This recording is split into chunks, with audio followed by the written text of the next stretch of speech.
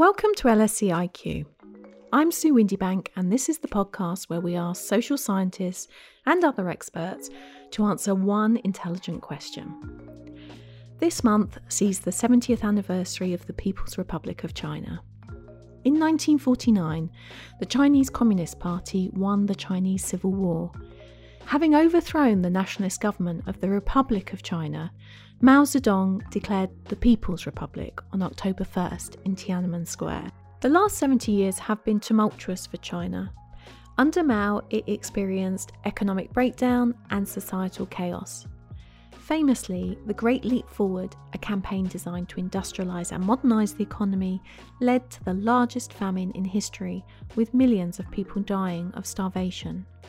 And yet today, after widespread market economy reforms started by Deng Xiaoping in the 1970s, China is the second largest economy in the world. This wealth is reflected in the country's international influence, which is growing through sizable investments the country is making in large infrastructure projects around the world.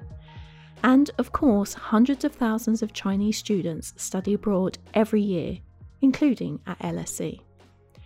In this episode of LSE IQ, I ask, is the 21st century the Chinese century? So maybe I could put it in a bit of more personal terms.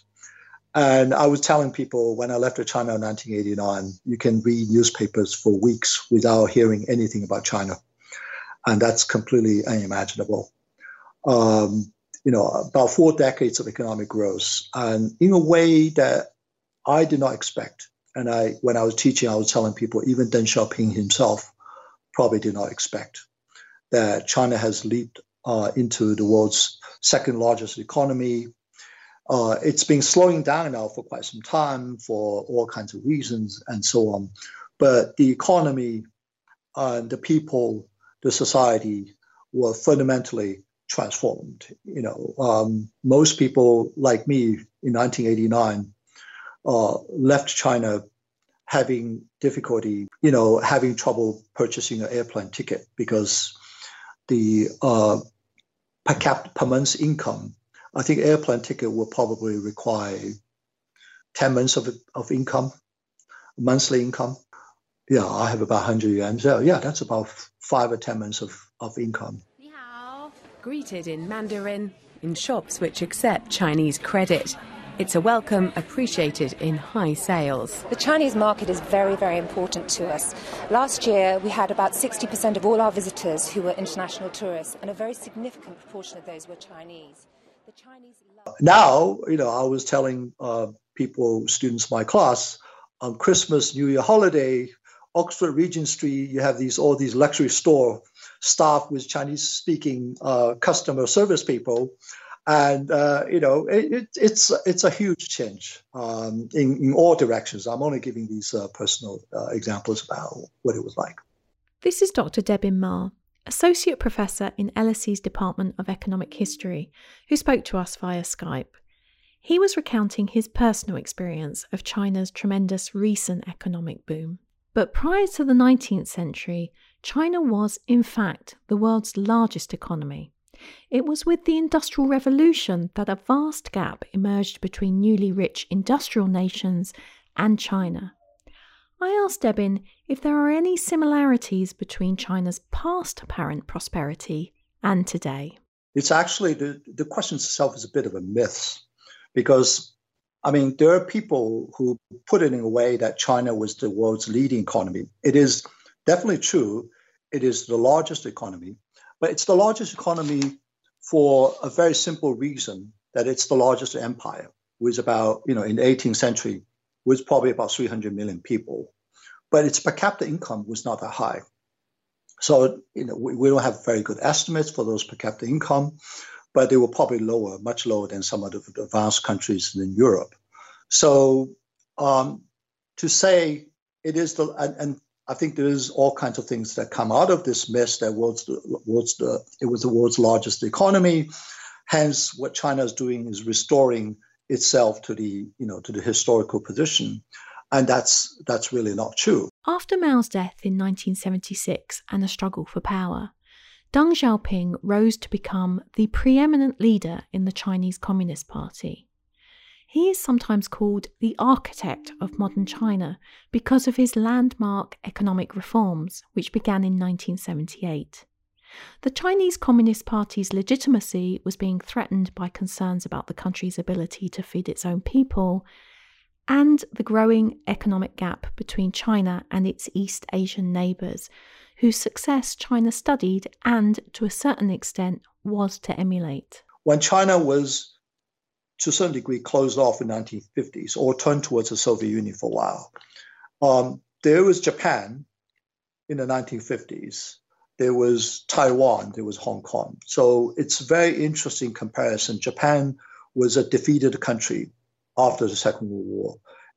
The city were bombed, its economy was in complete shambles. We all knew that was the case, and people were completely impoverished. By late 1970s, Japan emerged as one of the highest developed countries. So that was quite a bit of a shock. But what was also even more shocking was the case of Taiwan, right? This is the place where the nationalists ran to after being defeated by the communists, and they were really losers. Again, by late 1970s, 1980s, they built a very vibrant economy. Hong Kong was a British colonial territory, and it stayed as a colonial territory partly by accident. And for a long time, in the 1920s and 30s, Hong Kong was sort of a cousin, a young cousin to Shanghai. Every time Shanghai was in trouble, the capital would go there, and then it became less important. And then suddenly, by late 1970s, 1980s, Hong Kong was becoming a major financial center, with per capita income exceeding mainland China by several times, or even exceeding, the colonial masters, in this case, the British. So all these things are really huge shock that, and all of these territories, Japan, Taiwan, and Hong Kong, later on turn out to be not just examples, but they turn out to be major nodes of transfer of technology, personnel, and capital. Taiwan and Hong Kong, of course, share a common heritage with China. All are cultures shaped by the teachings of the 4th century philosopher Confucius, who emphasised, among other things, filial piety, respect for authority, and knowing one's place in society. But for Debin, it's the differences between them that should be valued. In the late 1970s, the Chinese economy could grow much more quickly because the Chinese civilization had seen variations in the case of Taiwan, in the case of Hong Kong, and that really showed the real possibilities. And these possibilities were very important to act as a stimulus for change within China. And I think today, the lesson is still important, that I think the real fear was the one country, two system, the idea Hong Kong is becoming increasingly like mainland China. Without that particular variation, the Chinese civilization or even the long-term prospect may well become, probably stagnant in that respect. So I think this might be a relevant call that the case of differentiation within Chinese civilization, certainly in the case of Taiwan, in the case of Hong Kong, were probably a strength rather than something the Chinese government need to worry about all the time. In other words, to keep them distinct and is actually beneficial for the Chinese economy, and distinct politically, institutionally, or even to some degree culturally, may be beneficial for the Chinese economy and the Chinese state in the long run. Through continuing economic reform at home and opening up to the global economy in the 1990s, China's GDP grew to $13.6 billion in 2018. Today, China is both the world's largest manufacturing economy and exporting nation. Importantly, China's prosperity has lifted millions of its people out of poverty. The IMF estimates that when purchasing power is taken into account, China's GDP per capita was just over the equivalent of $18,000 in 2018. However, having experienced double-digit percentage growth, China's economy has been slowing.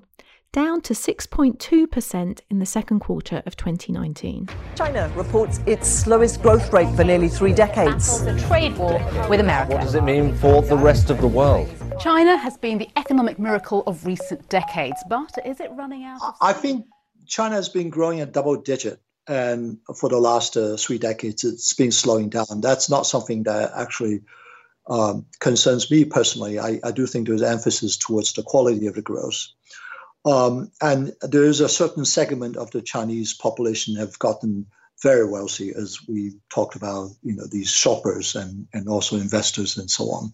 But that doesn't speak for the whole of China, and China still, depends on how you measure, is very much a developing economy. It's highly imbalanced in many ways. So the growth potential remains huge in many ways. But whether or not it will continue to grow, it depends so much on, in my views, down the road, the political factors that really become very, very important.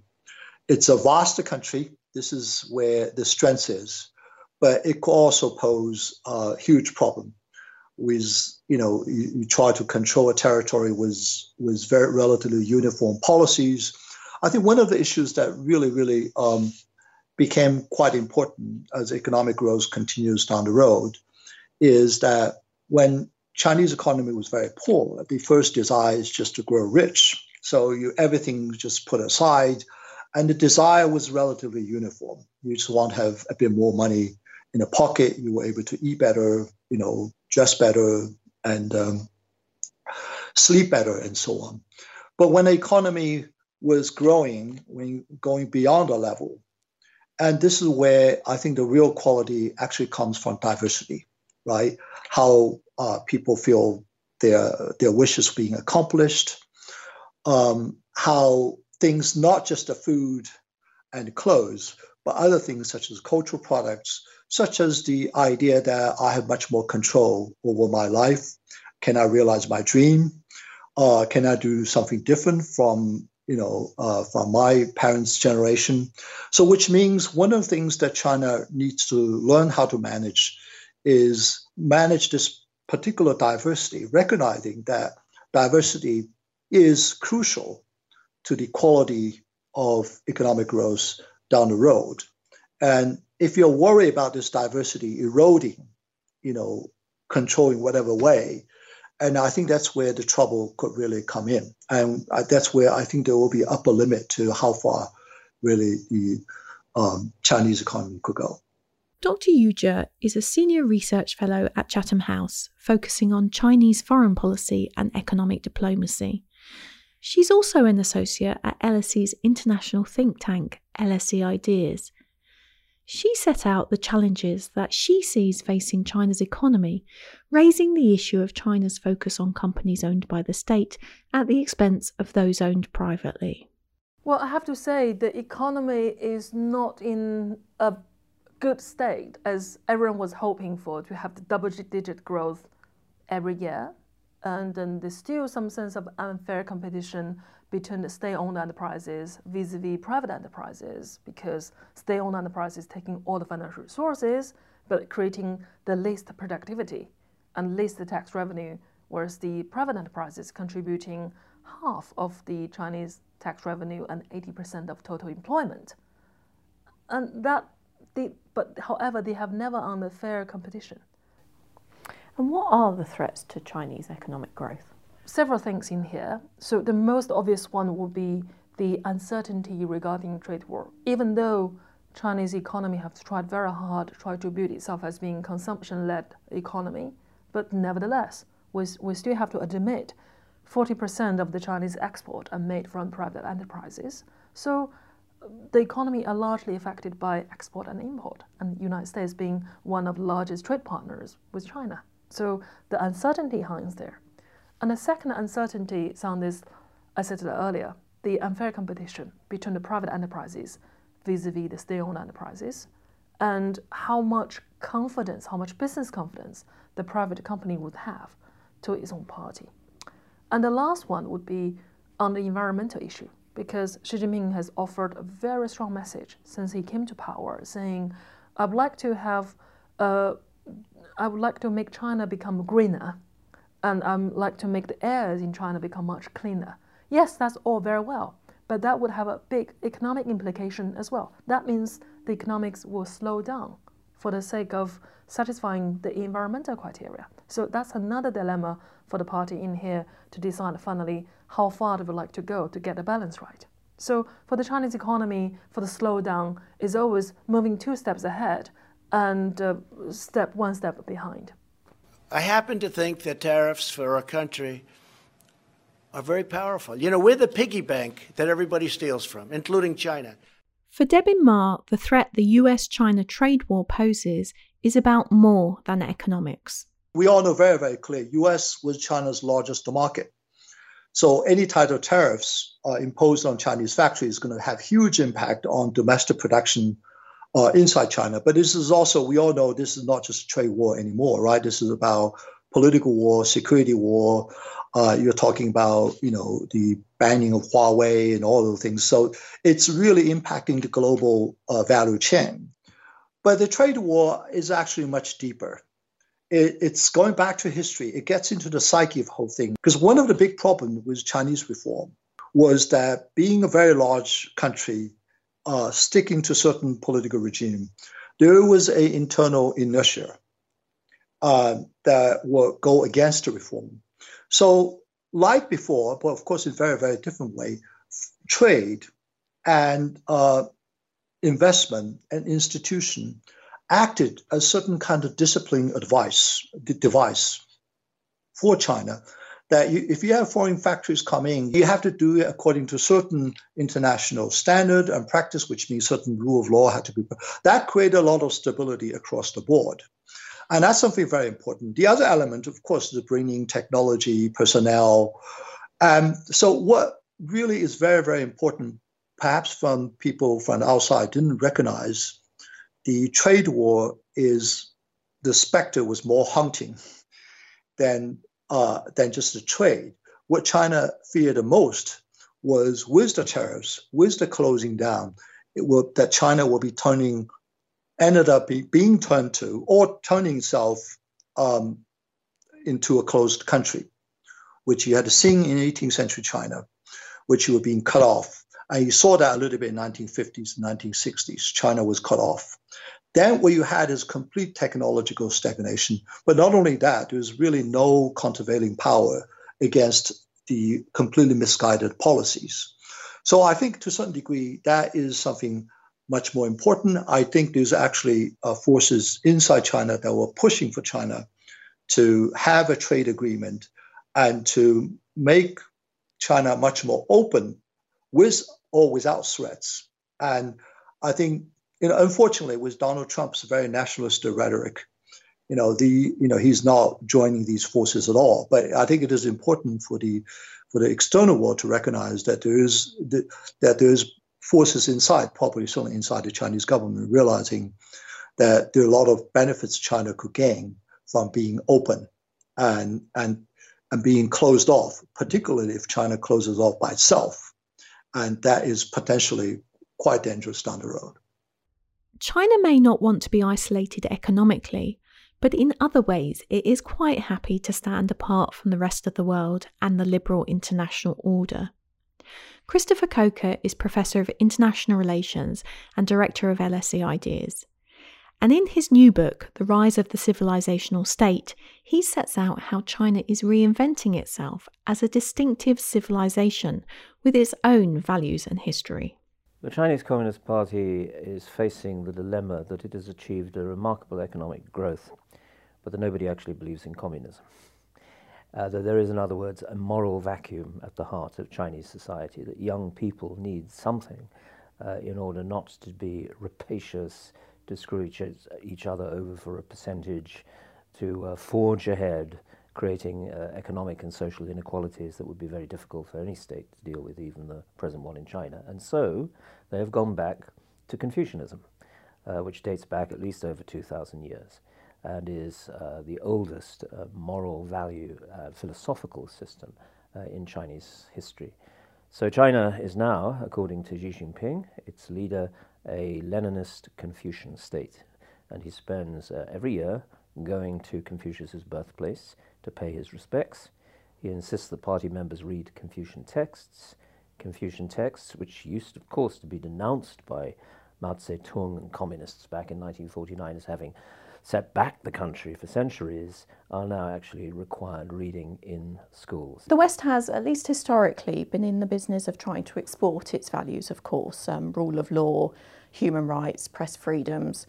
Is China interested in exporting its values in the same way, or is this promotion of China as a unique civilization more a vanguard against Western liberal democracy?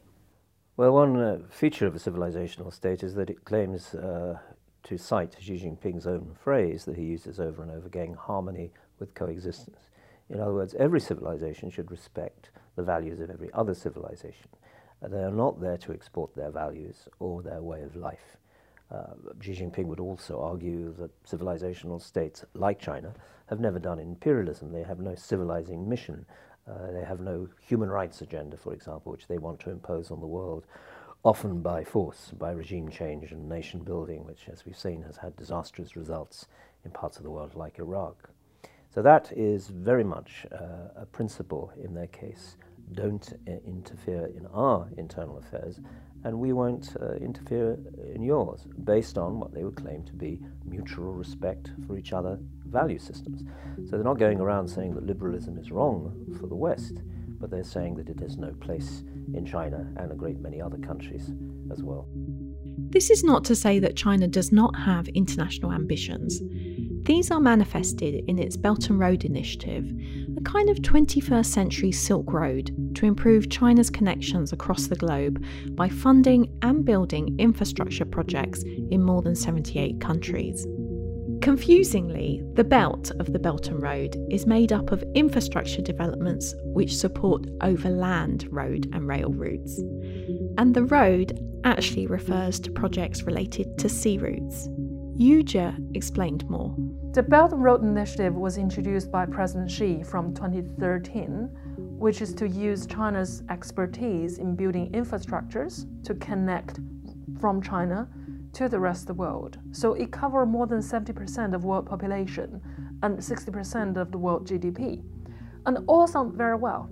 And to some extent, it's a part of China's neighborhood diplomacy, because China is sharing border with 17 different countries, and China have to make sure its neighbors are happy in order to facilitate its own domestic growth. So that's from geopolitical and geoeconomic point of view, is China's foreign policy agenda in the future decade.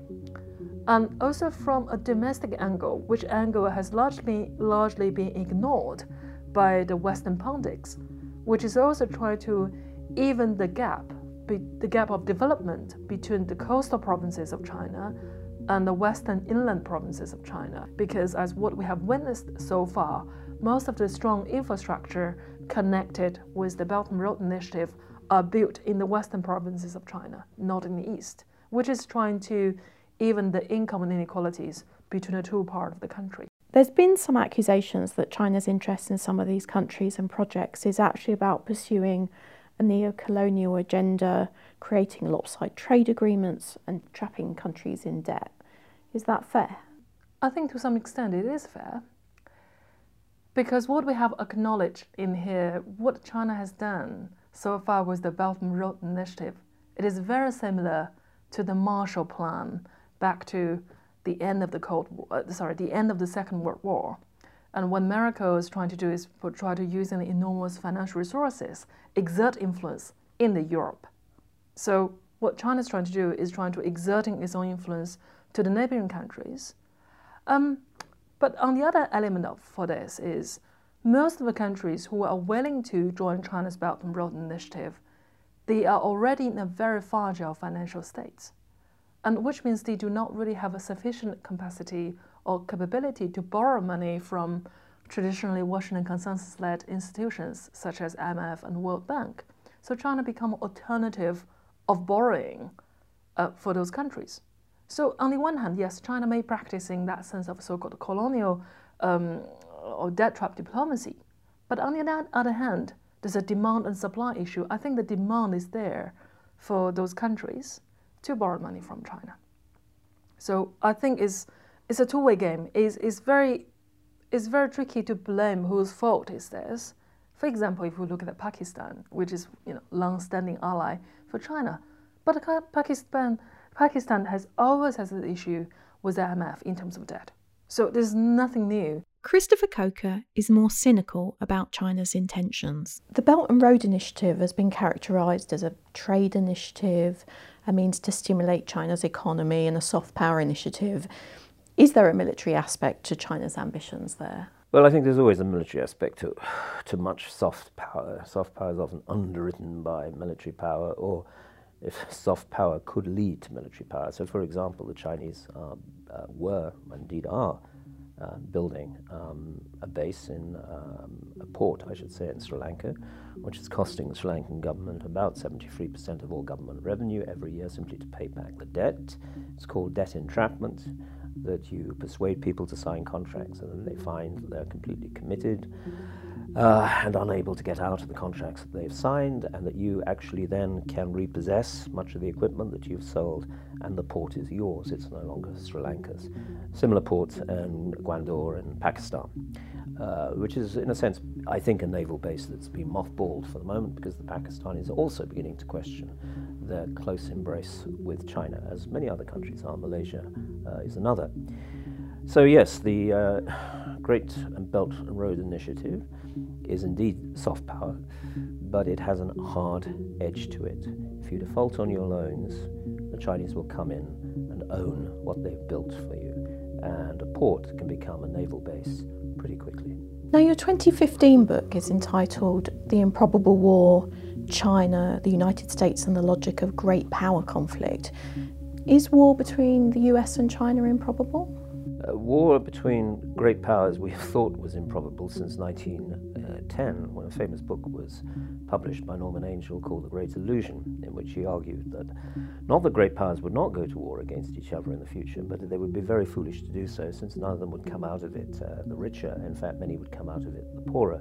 And in fact, if you look at 20th century history, you'll see that, with the single exception of the United States, that did extremely well out of the Second World War and emerged the superpower that it still is today, every other power was pretty much ruined financially and economically, more generally, by war. That argument hasn't gone away. In fact, we've heard it since the 1850s. Political economists arguing that free trade is the best way to enrich yourself. War is the quickest route to financial and economic ruin. Most people subscribe, I think, to that idea, and so they think that on the basis of rationality, neither China nor the United States would wish to go to war against each other. Tariff wars are something quite different, of course. But the problem is, as I try to show in my book, human rationality is very faulty, and we are all subject to certain social psychological flaws, one of which we academics call cognitive dissonance, that you always perhaps misunderstand or misread other people's intentions. And in fact, history suggests that it's safer to misread them and to think that they have some rather nasty intentions against you than it is to deceive yourself into thinking that they're nice and find out the hard way when it's too late, but they're not. Confirmation bias is another social psychological flaw. That means that because you can't find evidence of someone's bad intentions, you just know that they've hidden them more successfully than you had at first thought. In other words, we are a species that tries to get into the minds of other people and read their motives. We have a theory of the mind, as biologists tell us, but we often misread motives. We're not quite as clever as we think. And therefore, yes, you could have a war between the United States and China, and it would probably be occasioned by mischance, mishaps, accident perhaps, an incident between two warships at sea, which could easily escalate. Escalation being another factor, of course, which explains why great powers go to war against each other. But above all, I think the important thing with a great power, unlike a small power, is it has a reputation to protect. We call this credibility. And when credibility is on the line, countries come out firing. When the United States' credibility was on the line in 9/11, the US spent $3.5 trillion getting its credibility back. It's called the War on Terror, and it's still going on almost 20 years later. I asked Christopher what could be the potential drivers for conflict between China and the United States. He raised the issue of Hong Kong and the potential for China to crack down on the pro-democracy protests which began in June. If that happens, of course, they'll abrogate the treaty that they signed in 1997, so the whole idea of having two systems in one country will go out of the window, and Hong Kong will be forcibly, I think, incorporated fully into China. That means Taiwan is next. And if you reject the idea of two systems in one country, then you reject the idea of the peaceful unification of China, which leaves you with the forcible reunification of China, something which I think the party has been absolutely committed to, though not perhaps for the next 10 years or so. I think we may see the timetable being changed quite significantly. And at the moment, the Americans are telling themselves, if you read quite clearly what they're saying in the specialist literature, is that their aircraft carriers can't defend Taiwan. Indeed, it may be too dangerous to even deploy their aircraft carriers in the South China Seas, since they can't defend themselves against anti-ship missile systems, which the Chinese now have, which means that the Americans can't actually defend Taiwan. That doesn't mean that they will necessarily accept the forcible integration of Taiwan. It just means that they will try to resist in other areas and other theaters of operations. And that's how wars usually begin. A local incident escalates into a global affair.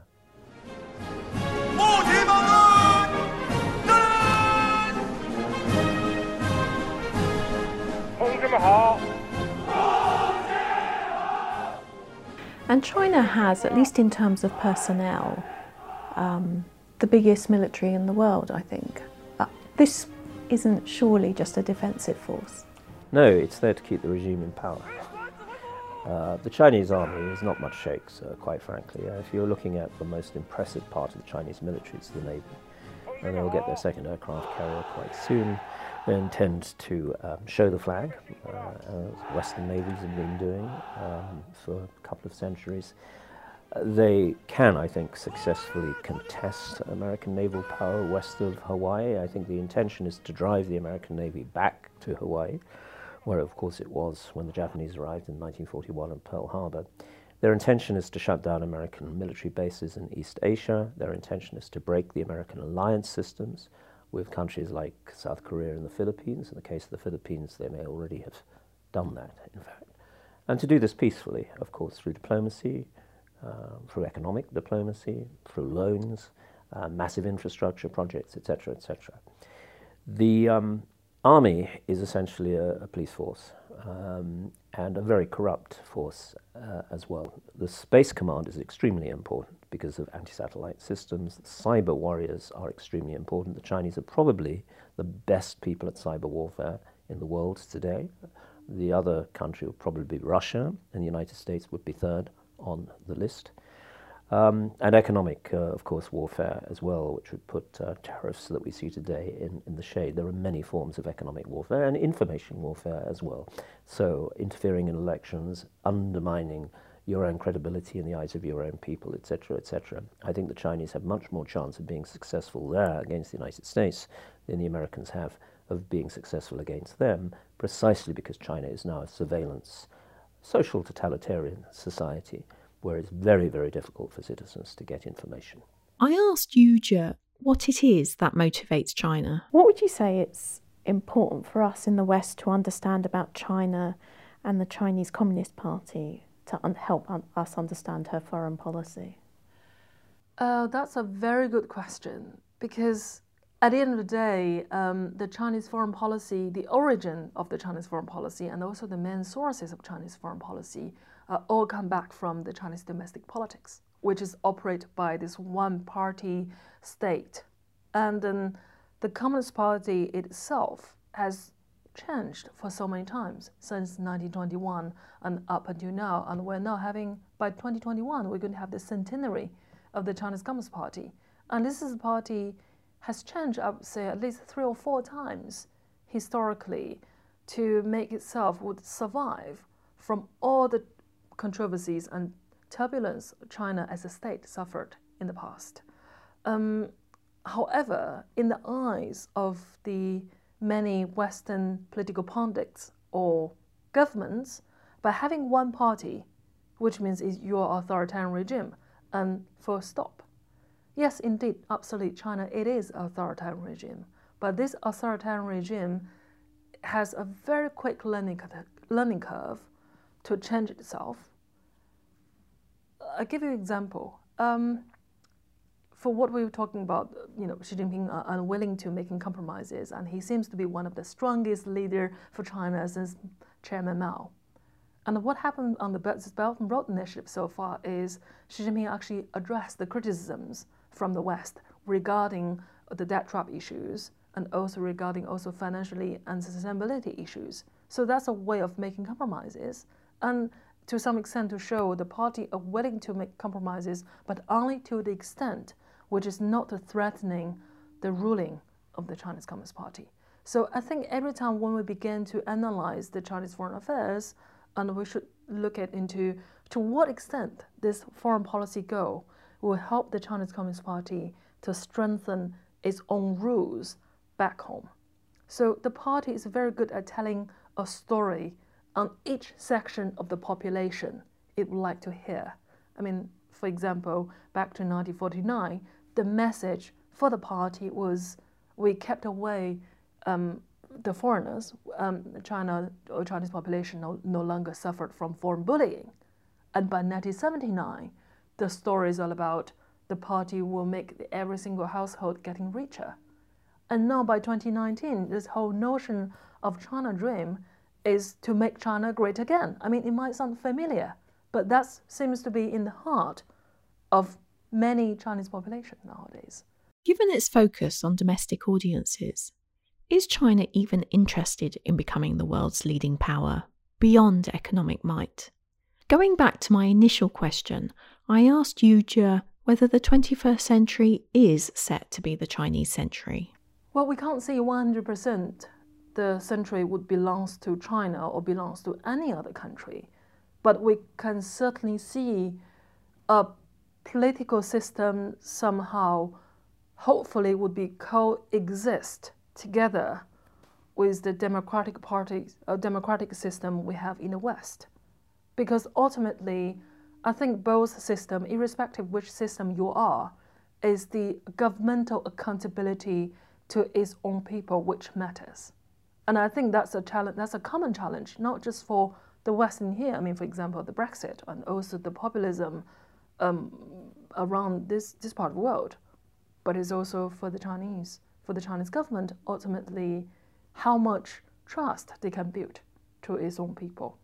Until then, we don't know who would own 21st century.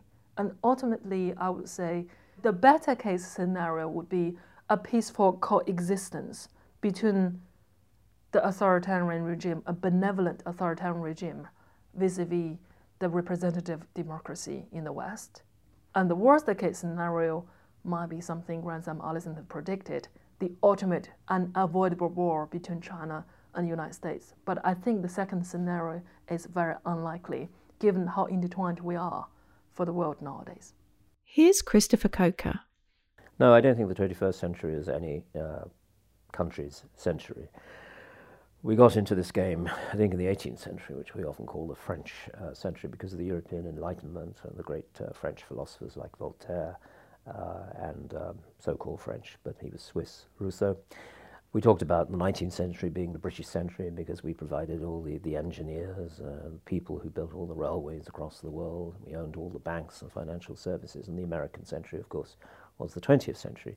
I don't think any country, even China, is large enough to dominate the 21st century. And it may well be that no nation state is going to dominate. It may well be that corporations dominate. It may be that the kind of companies we see like Apple and others on a much, much bigger scale when we get into the $1 trillion and not the $1 billion.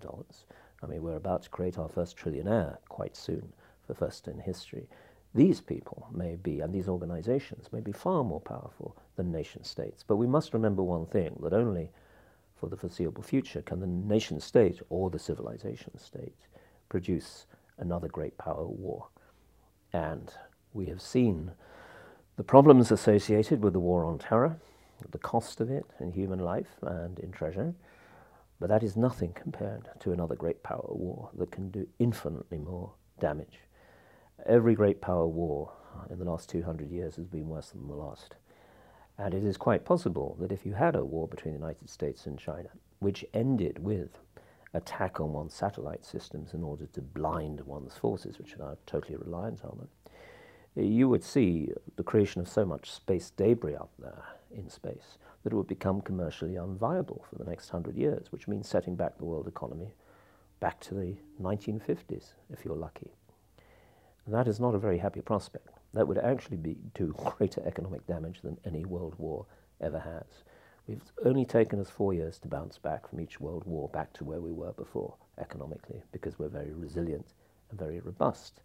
But if the satellites go down, that's a completely different situation. And finally, Debin Ma reflected on the vastly different histories of China and Europe and what this might tell us about the future.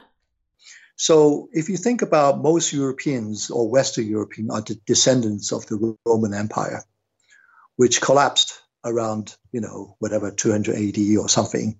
Or, I was looking at it, that's about the same time as the Han Chinese Empire that collapsed. But the thing that was very interesting, the Chinese Empire regrouped and reunified. So it stayed within one empire. So if you're really looking at that perspective, what you see is that in the last few centuries, with the Industrial Revolution, with colonization, this discovery of the New World, is the spread of the descendants of the Roman Empire, of that particular civilization. And in particular, with English language becoming the world's, almost a universal language. And China was very interesting because I don't have the exact figures, because there are probably more Chinese people speaking Chinese than English, right? But it was very different. The most Chinese are spoken by Chinese only. That's not true with English. English are spoken by, non-English native speakers. And so in the case of England, there's a spread of civilization, the institution, and in the culture, and they're spread over several continents. Where in the case of China, they were all cooped up in one, basically one country. Now, if that potential was unleashed, now this is talking about real history, and even if China achieving whatever, half of the European level, you will really to see the impact. So how that will contribute to the world civilization, and to a certain degree, you think of the European and English civilization. It's controversial, but in many ways, defining the modern world are the Chinese able to bring something to the table? Not just economically. Economically is of course one thing, but you will see, I think, when they grow economically, whether or not it will have the kind of a cultural resource to make us rethink about how the world was restructured. So if that's the case, we will see a different kind of world that was emerging, coming out of century-long of different trajectory of evolution. And indeed, maybe you could call that, if the earlier one was the European century, there could be a Chinese century, or like the European or the English century, it's not just European and English anymore. They are becoming part of the human civilization. And I think that's what hopefully the Chinese century was also part of the, human century or human civilization that contribute for the betterment to a certain degree. Tell us what you think using the hashtag LSEIQ. This episode of LSEIQ was produced by Ollie Johnson, James Ratty, and myself, Sue Windybank. Want to explore more about the rise of China? This episode was based in part on the following research. Christopher Coker, The Improbable War, China, the United States, and the Continuing Logic of Great Power Conflict, published by Oxford University Press. The Rise of the Civilizational State, by Christopher Coker, published by Polity Press. From Divergence to Convergence, Re-evaluating the History Behind China's Economic Boom, the Journal of Economic Literature, by Lauren Brandt, Debin Ma, and Thomas G. Rawski. And One Belt, One Road, A Reality Check, LSE Ideas Strategic Update by Yu Zhe. For more episodes of this podcast and to subscribe, please visit lse.ac.uk/IQ or search for LSEIQ in your favourite podcast app. And please consider leaving us a review, as this makes the podcast easier for new listeners to discover.